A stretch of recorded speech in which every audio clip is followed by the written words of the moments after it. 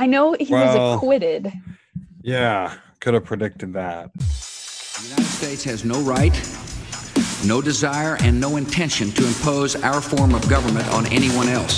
No democracy can survive when its public life, its public goods are so privatized and militarized and individualized. So you won't take down lies, or you will take down lies? I think it's just a pretty simple yes or no. So we tell a handful of billionaires who become phenomenally richer, yeah, you're going to have to pay more in taxes. He was acquitted. Well, what's surprising to me is that 7 GOP senators actually voted to convict him. No kidding. Convict him on what? On inciting insurrection. But it's so like weaselly how they, because even Mitch McConnell gave this speech where he was like, "Oh, there's no question that he did it, but or that he incited them to come to the Capitol and target members of Congress, but he's not in office anymore, so convicting him wouldn't do anything. We'll just leave that to the criminal justice system." And it's like, that is weaselly. That's and it's alarming to me that a Republican was willing to admit that, yeah, there's no question. Even I, who am obviously very far left, a couple weeks ago, I was saying, well, I don't know if, it's fair to say blah, blah, blah. And even Trump himself, I think, said it wasn't my people, it was Antifa. So it's one thing to outright deny it, but it's another thing to completely admit that it happened and then turn around and say, but we're not going to impeach. Yeah. And that's what he said. I think he actually said there's no question that the president's words or actions instigated this. And it's just it's so this is what the right always does. It's first, it was Antifa who broke the windows, and it wasn't really, and that now it's oh yeah, we did it, but we're not going to hold him accountable because he's not in office anymore. Right. And it's I hate that, because the precedent it sets, it's now this is something you can just get away with. And I mean, I hate to do the Hitler comparison, but sometimes there is a resemblance. Yeah, but he led a failed coup before he became dictator. Obviously, didn't really get punished for it, and then came back and took things over and started the Nazi Party, and well, we know the rest of it. So it's and I'm not saying that the next person who does that is necessarily Trump. He comes back in 2024 and runs again, which he could, because he's still very popular in the Republican Party. But somebody else Josh Hawley or Tom Cotton or one of these extreme right-wing senators, or Ron DeSantis, governor of Florida, I think he wants to make a run in 2024, or anybody else, Donald Trump's son. The fact that you're not convicting this, especially, I mean, people literally died, and many more probably could have died if they weren't diverted away by who's that officer? I think his name was Eugene Goodman, who led them out. They were going to the Senate where all the senators were, and he led them the other way. I don't think people realized how many more people were at risk of dying.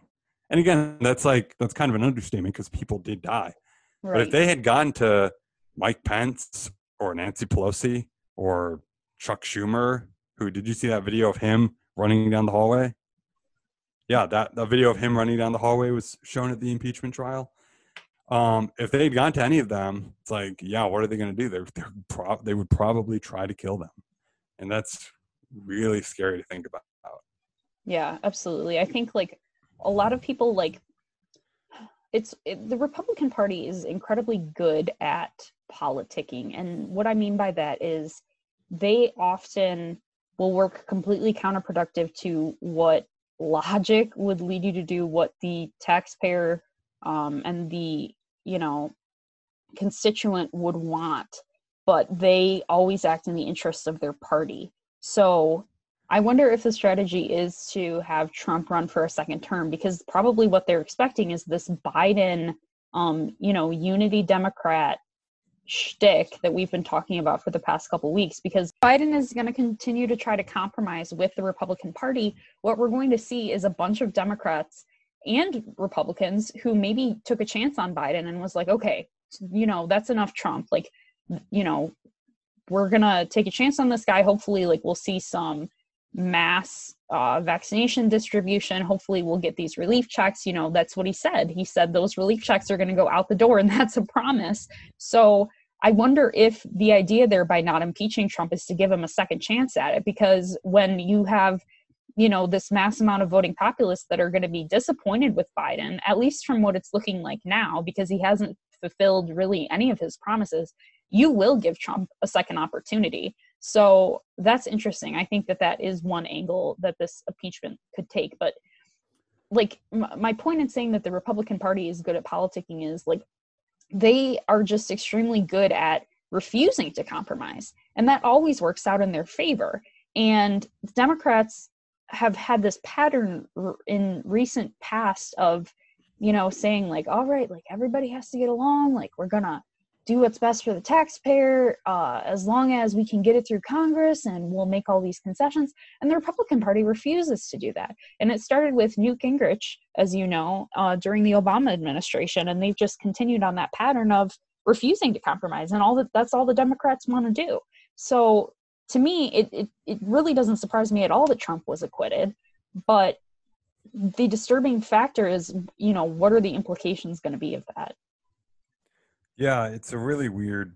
Yeah, it's really weird to think about, because I think on the one hand, number one, they are great at politicking, and the Democrats, and they're also, and they're so malicious about it, because they'll be like, oh, you guys have to unify with us. We need to be bipartisan, and then the Democrats will meet them on their terms, and they'll say, no, it's not good enough. We need to run further to the right.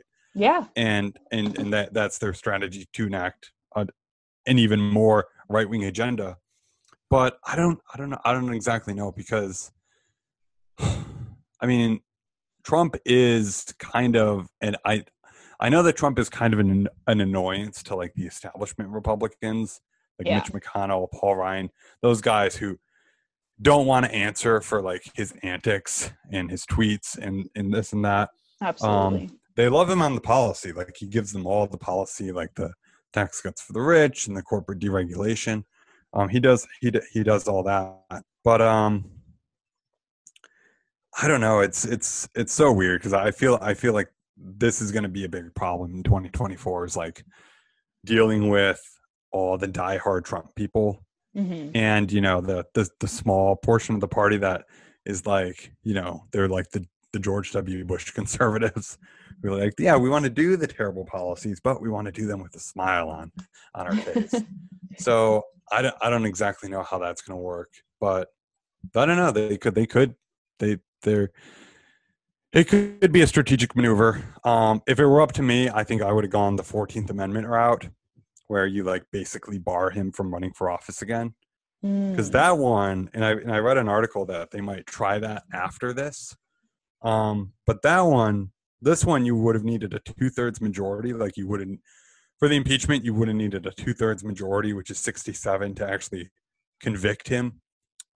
Whereas that, you only need 60. You can bypass the filibuster, and you only need 60 votes to actually prevent him from running for office again. And like I said, 7 GOP people voted for this to convict him. So you only need 3 more to bar him from running for office again. And it's like, could you get 3 Republicans who are so annoyed with Trump and so annoyed with answering for him again, or answering for his antics again, that they actually go along with that? I don't know. I mean, now that this impeachment thing and this conviction thing is out of the way, in the trial and all that, I think there's going to be less energy to do that, just because now it's like kind of in the background. But I don't know. That's probably the route I would have taken, because I feel like that's kind of a consequence that fits the crime. Like, yeah, you incited an insurrection. You held this rally. You said, we're going to go to the Capitol. We're going to make this right. You had Kevin McCarthy. This was talked about at the hearing as well. Kevin McCarthy calling Trump like telling him to tell the rioters, the insurrectionists, to like stand down or whatever. And Trump was like, well, Kevin, I guess those people are more upset about the election than you are. Wow. So like he knew exactly what he was doing. And that's another thing, all the right wingers. The people who love Trump for telling it like it is and saying what he means. Oh, he didn't really mean what he means. Like that's another thing. Yeah, which is really ironic. Yeah, considering like the entire repertoire throughout his presidency was, he's a little uncouth, but he does, like you're saying, tells it like it is. But now the narrative switches. Yeah, now the narrative switches and he didn't mean that. Don't do that. Like, where does this come from? Yeah, what did he mean? What did he mean when he held a rally and told them to march to the Capitol, and the people had hid weapons in the bushes the night before? Like, it's definitely pretty damning. I do still stand by my previous assertion that those people should be held responsible for their own actions. I don't know if Trump should be impeached on the insurrection in and of itself. However, I mean, you make a compelling point. He did tell people to march on the Capitol. So, and I agree with another point that you made, specifically the precedent that it sets, because you're right. What it was pretty close to a coup. And even if, like I said, those people should be held responsible for their actions, I do think President Trump's speech should be protected. But someone brought up a really good point to me the other day, which has kind of altered my opinion on this, and that is that public servants' freedom of speech should be held to a different level than a citizen's freedom of speech. And I thought, that's a really good point, because when he says something, he is like a head of state. Head of state. It holds a lot more weight when he says something. He's a head of state. And so when he says something, like that, it's so much easier for it to be taken a different way. He obviously has such a large platform being the president of the United States. So maybe he should be held to a different standard on the freedom of speech front. And I think that is a very valid criticism of my previous position. But that being said, I also worry about what it means for the next 4 years. I think, like you're saying, you need, 61 people to overturn him? 60. With the 60? Oh, okay. Yeah, to prevent him from running for office again. Right. So what I would imagine happening is that a conglomerate of Republicans who are annoyed with him, don't want to, front his antics anymore, comes together and says, listen, like, here is who we're going to support in 2024. And in order to not get Trump to run again, because his base will support him, so we can put an establishment Republican in there, we're going to impeach that way. But again, it is disturbing that they didn't impeach this time for the precedent factor alone, in my opinion. Yeah, I would agree. And I don't know, I guess if it were up to me, because of the fact that he's already out of office, I can see I can see the point of like, hey, even if we convict him, he's already gone. But that's why you could do the 14th Amendment thing and say, hey, we are stopping him from running for public office again because he incited an insurrection. Right. Like, so that's kind of even more damning because it actually limits him in the future. Like, you can't run for office again. But again, because that wasn't like the thing they went to first, and this has already happened, and like, about, what is it, like, what's the date today? A little over a month has gone by. I think it's going to be a lot harder to make that case now. But yeah, I don't know. I just think that it's going to be very weird for the Republican Party going forward, because I do think that Biden is going to underperform. I think he's done. Like. I don't want to be too hard on Biden. I think he's been good with the vaccine distribution. His goal was a million a day for 100 days, and we're at like 1.4 million. So that's good, and cases are coming down, and I'm happy about that. But at the same time, you said $2,000 checks. You went to Georgia and told them, hey, vote for these 2 Democratic senators and we'll get you $2,000 checks. And now it's like, 1,400, and we'll cap it at 75. Well, now we'll cap it at 50.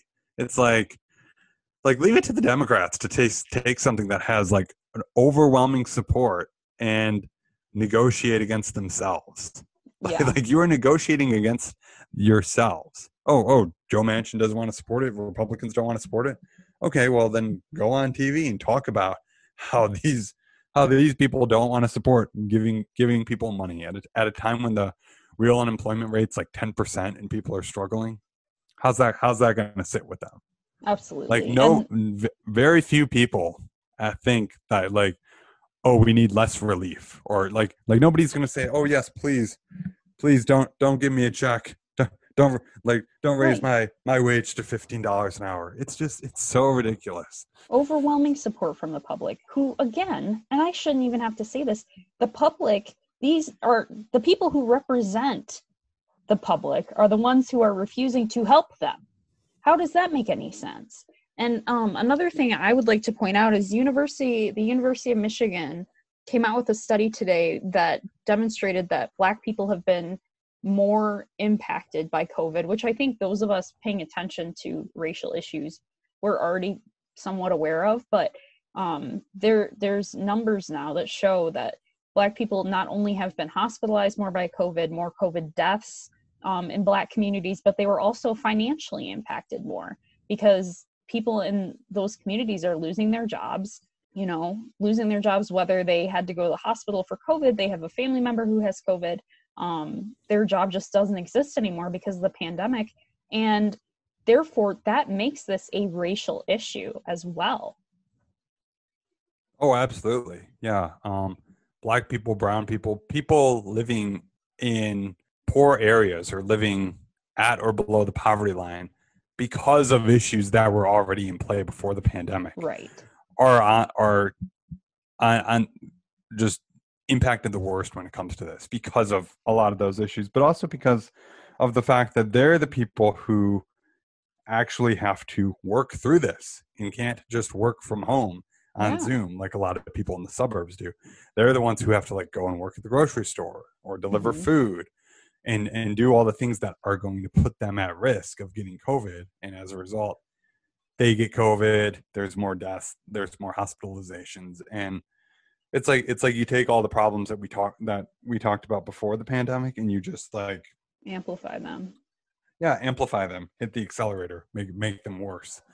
And you've got these idiot politicians saying, well, I don't know, maybe we'll cap COVID relief, maybe we'll limit it. I mean, it's just it speaks to how out of touch these politicians are. And again, it's going to be a reason why if the Democrats keep this up, which it looks like they're going to, this is the reason why people don't want to vote for Democrats. Absolutely. People came out to Democrats. vote. Yeah, people came out to vote for Biden because they were like, oh my God, Trump is so terrible. This COVID pandemic has been a disaster. Please, just anything but him. Please give me the $2,000 checks. So like, if you don't deliver strongly enough, and this is the part that's so annoying. Like when Democrats don't deliver strongly enough, then the Republican Party will use that as ammo against them. Say, 100%. Do nothing Democrats. And then people will go out and vote for Republicans who want to do even less for working people. Oh yeah, absolutely. And it's just, it's like, can we have an actual left-wing party, please? Right, absolutely. And there's been some talk of starting a People's Party. I've seen big figures on the far left, like Ryan Knight, advocating for that, just because the Democrats have been so, as of late, I'm not going to, outright dismiss the entire party of the Democrats. I still align myself with the Democrats. I think that maybe there is some room for improvement because I see candidates like Cori Bush, candidates like Jamal Bowman. Like there are these candidates who are running successfully. And it just goes to show like this is what people want. I mean, Bernie Sanders had, not to bring up Bernie Sanders like we always do, but he's just such a quintessential progressive that sometimes it just can't be avoided. But he had just millions and millions of supporters, the most individual campaign contributors out of any presidential candidate ever. There is a strong demand for progressive candidates. And that leads me to believe that maybe the solution is we take the existing Democratic Party that we have and we try to make it more progressive. I don't know if the solution is to create an additional party. Third parties, as you know, both you and I know, are not really successful, just because of the voting system that we have. But it's disheartening when we see these Democrats in office like Pelosi, like Joe Biden, you know, again, and not to get down on him too much, want to give him a chance, but it's just extremely disheartening to see these Democrats in office who are not, you know, using the progressive, like they're using the progressive rhetoric and then not following through on their promises. I find that extremely sad. Yeah, that's another thing too, because like that shows you that they get it and they're just not going to act on it. Like to an extent or another, they get like, oh, these things are popular and we at least need to talk about them. But, you know, if we actually deliver on them, that might upset our corporate donors. Or, you know, I mean, I don't know. I just feel like this ideology has been like installed into everyone's mind since like the Reagan era of this, like, you know, fiscal responsibility, deficit hawk, you know. And again, it's not even real, because whenever it comes to like military spending or corporate bailouts, you know, they just roll out the red carpet. You know, anytime it's for people, though, we have to means test it, we have to negotiate it down.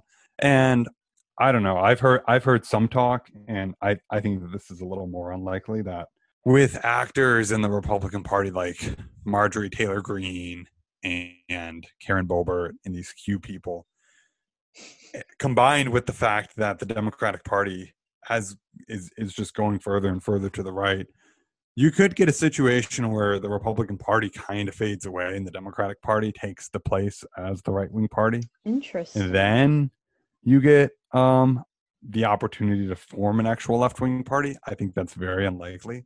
Let me just disclaim that. Mm-hmm. But given how radicalized the Republican Party has gotten over the last, I'd say, just 10 years, you know, ever since I started following politics when I was a teenager, where you first had like Sarah Palin, like, oh my gosh, you know, this lady, how could she possibly get on a debate stage? Yeah, now Sarah Palin is like a moderate.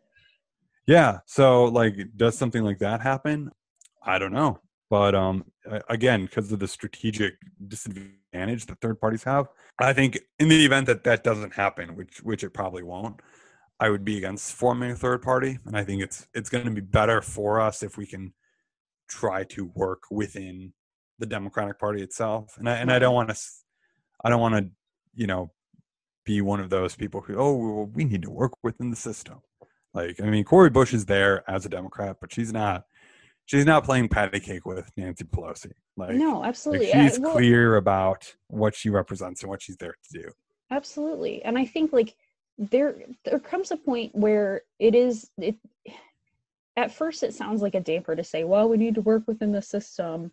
But up until a certain point, like I was talking about this with a buddy of mine today, like I'm a democratic socialist. I'm not a communist, because I believe that what we have to do is ease the suffering of as many people as possible as soon as possible. That is what I think politics should do. You know, to put it in kind of a dismal way, I mean, obviously, I think we should help people. I think we should make their lives better. But what it comes down to for me is easing the suffering of people. And I think that the way to do that isn't going to be to have some revolution. I mean, if one were to happen where all of a sudden we had a new political system and we had, you know, people were getting paid a $15 minimum wage and everyone had health care after this, you know, crazy revolution, I would be open to that. But I just don't see it happening within the next, you know, 100 years. So my sort of modus operandi has always been, you know, let's do what we can with what we have.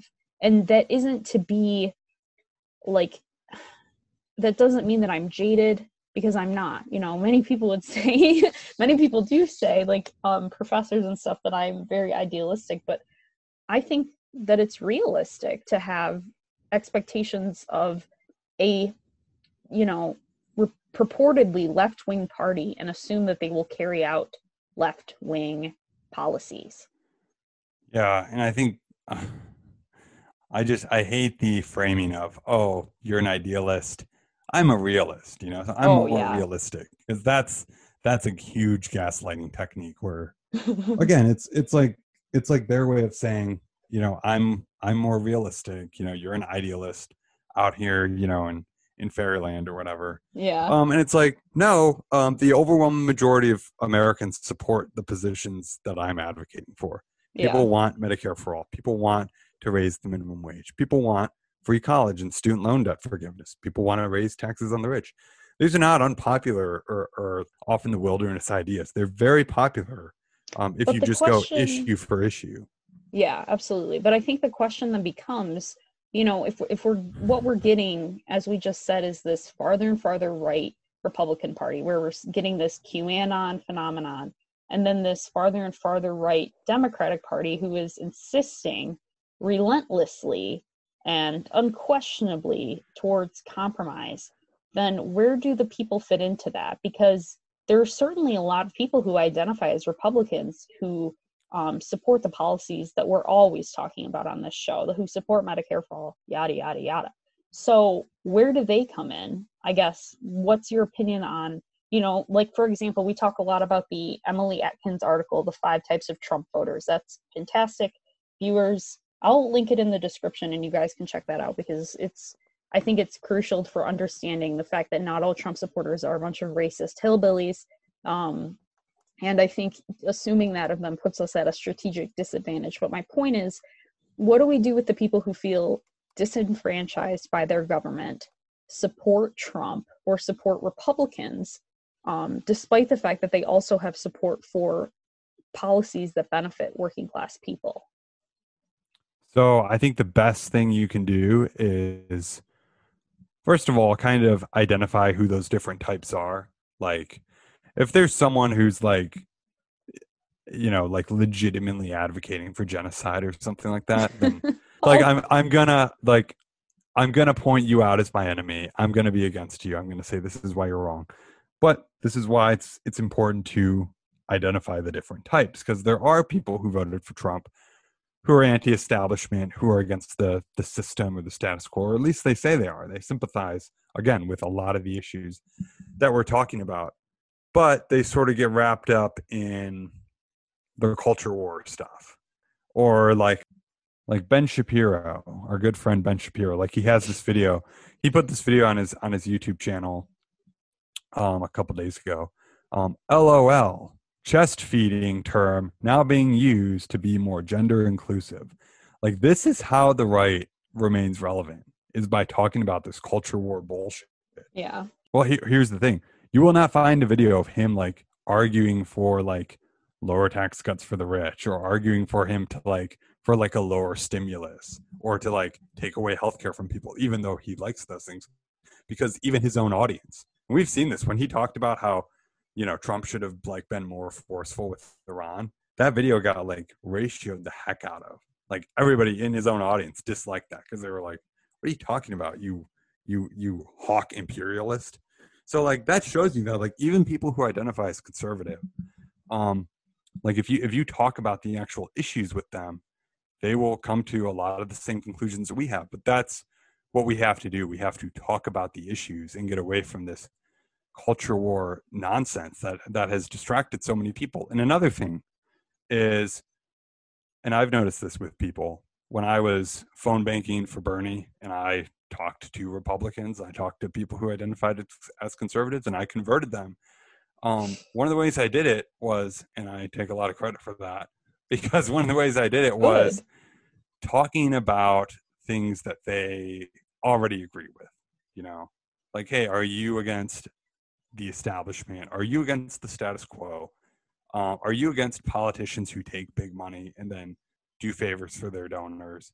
Those are things that people, are you anti-war? You know, those are things that people are going to say, yes, I agree with those things, you know? And then I would say, well, hey, me too, you know? And I know Trump talked about a lot of those things, but, you know, unfortunately, he just didn't deliver. All right. But here's this guy who actually did and has a track record of doing it, you know. So I think that's what you have to do. You have to try to meet people where they're at, assuming they're not too far gone, and then you have to stay issues based with them, you know. Because once you start talking, because even though most people, I agree on the issues, once you start like getting into the partisanship and talking about labels and the culture war nonsense, that's when people sort of run off into their partisan corners. But if you just focus on the issues themselves and the policies, that's how you can get a lot of people to sort of get together and fight for a lot of the same things we're talking about. Yeah.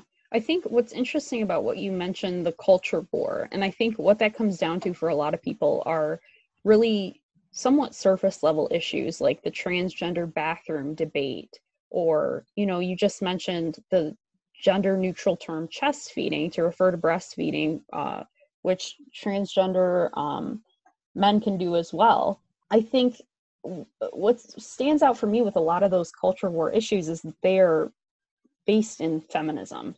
And it is eerie to me that a lot of these gender issues are the ones that seem to get people riled up, in the sense that, you know, we have these far left individuals who I believe mean well. And when, you know, something happens, like someone is misgendered or someone uses the wrong pronouns, then they are attacked. And I think that is part of the cause for a lot of this animosity, is because not everyone has a women's and gender studies degree. And I say that as someone, you know, who did 2 years as a research assistant for a women's and gender studies professor. Like, I know that social justice issues are important. I know that feminism is important, but I think that when we get to a point where we're so rabid on these culture war issues, and that's not to say in any respect that the transgender community's issues aren't important, but I think that when we come at any issue without an attempt to understand that the other side comes from a place of ignorance rather than animosity, I think that we get ourselves into trouble.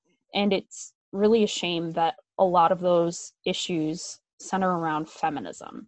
And I wonder why that is. I wonder why. I think that a lot of it comes from the fact that women are seen as whiny, like subconsciously. I think that we think women are just kind of like whiny. And so when issues around feminism pop up or issues around gender pop up, it's, oh, come on, like, this isn't that big of a deal. You're demonizing me for making a mistake. And I think that is why we haven't seen more progress on that end, and why it's kind of been written off. I would say that's kind of their caricature of the left entirely, is that they're whiny, or they're you know, too much in their feelings, they're too emotional, which is hilarious, because then, you know, they'll turn around and say, oh my gosh, Antifa is coming to burn down your house. They're very scared of Antifa. Yeah, it's I mean, I think you're right. I was just talking more of like how, like, all of Ben Shapiro, and not to just focus on him. No, but he's a great example. He's great not worth point. focusing on. But yeah, he is. I mean, he's one of the most prominent conservatives, and all his stuff is culture war BS. And again, it's not. I don't want to say it's BS, because these issues aren't, like you just said. But this is the stuff. I wasn't saying that to dismiss it. No, and I know that you weren't. I just think it distracts from a lot of economic issues. Like, the social issues have become so much of their focus that we can't even focus on the economic issues, which have social issues underlying them. Like how we just mentioned, the economic failure of, you know, COVID response in Black communities. All of these social issues have underlying economic problems. You know, this is what will get them out. This is what will get them enraged. And again, it's a problem that they're getting enraged about this. But it's also true that, you know, this is, I think, a strategic part on people like Ben Shapiro, who are, you know, very, very prominent right wingers, to distract people from the economic issues or the things that are actually going to help them. Like, hey, you know, let's have some guy in Southeast Michigan get mad, a I don't know, gender pronouns or something, Right. when that's never going to affect him, you know, right. and distract him from that, you know, so that he, I don't know, votes Republican so that Republican can block him from getting health care or getting a raise in his wage, you know, because he cares more about, you know, someone using gender pronouns than that. And he might not, but he's just like so blindsided by that because that's all he sees, that he ends up voting Republican or voting for the conservative candidate. Yeah, absolutely. And I think that's part of the problem, is that these are all just distractions. Or another great example of the culture war issues are, like, you know, people being proud to be an American. There's a lot of that sentiment, like patriotism in and of itself, or support of the troops, becomes a culture war issue. Whereas most people, if you ask them, you know, if you say, like, do you know, should we go to war with, or like, should we still be in Afghanistan? I think a lot of people would either tell you that it is too hard for us to leave Afghanistan, which is why we're still there, or that they want us to leave Afghanistan. I don't think that anyone, if asked, and, you know, maybe for our listeners out there, if you adamantly believe that we should still be in Afghanistan because we are doing something, well, then What are we doing? I don't know what to say to you, but my point is that like, I think most people have asked are generally anti-war. They don't want to see their country go to war. They know that it results in casualties on both sides. But I think that, you know, this support our troops narrative gets all wrapped up, and we can't even focus on, let's get out of Afghanistan. How can we do this in a sustainable way? But it becomes a matter of support our troops, which it's just so distracting from the real issue. So that would be another culture war issue. Yeah, absolutely. That'd be another one where, you know, that's their way of saying, you know, support the war, basically, without saying support the war. Right. You know? But so, that's like, the thing. It's disguised. let me talk about the troops, because everyone loves the troops, right? You can't be against the troops. And then they use that to, you know, make that war go on for, I mean, what has it been, like 20 years? Yeah, literally 20 years now. We've been in Afghanistan.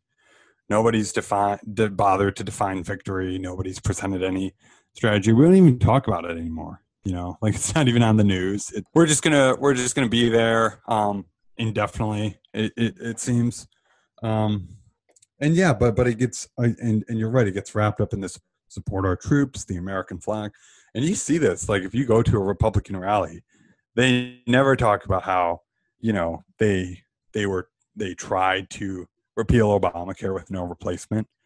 They never talk about how they gave a multi-trillion-dollar tax cut to the rich, which added $2 trillion to the deficit, and raised taxes on anyone making $75,000 a year or less. They'll never talk about how they rolled back a lot of the regulations put in place after the Wall Street crash in 2008 that protect consumers. All of it is just the American flag. I'm patriotic.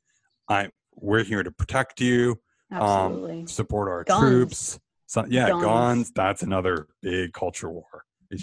Nobody is coming to repeal your Second Amendment, but they make them think that they are, so that they vote. Mm-hmm. Yeah, so that they vote for them. And oh man, that's going to be that's a big one. Like, when I was doing my research for my paper last semester, I didn't realize how prevalent of an issue that was. But when I you know, because I interviewed you, when I asked people, and I said, you know, about I think I mentioned Democrats guns. and Republicans, I think every person, one of the first things they said, Second Amendment, guns, and I was like, dang. I mean, and I knew the fact is that guns are not.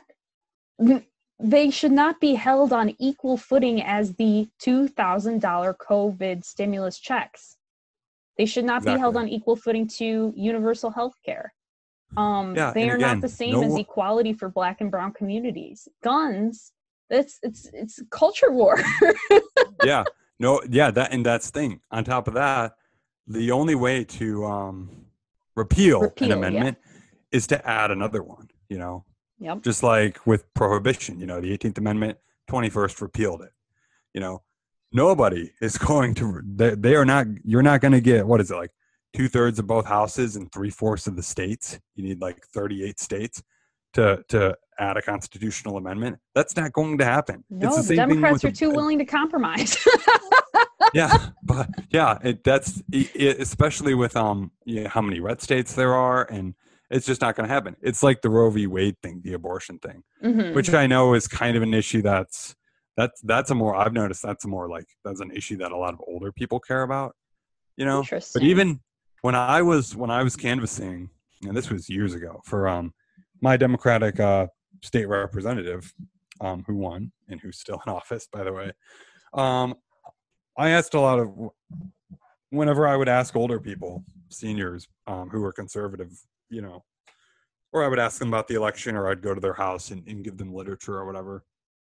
They would always be like, oh, is he in favor of abortion? Is he pro-life or is he pro-choice? And I'm thinking to myself, I mean, I would be honest with them, but I would also tell them, hey, he's a state legislature. He has no bearing on that Supreme Court case. Like, that Supreme Court case is not going anywhere.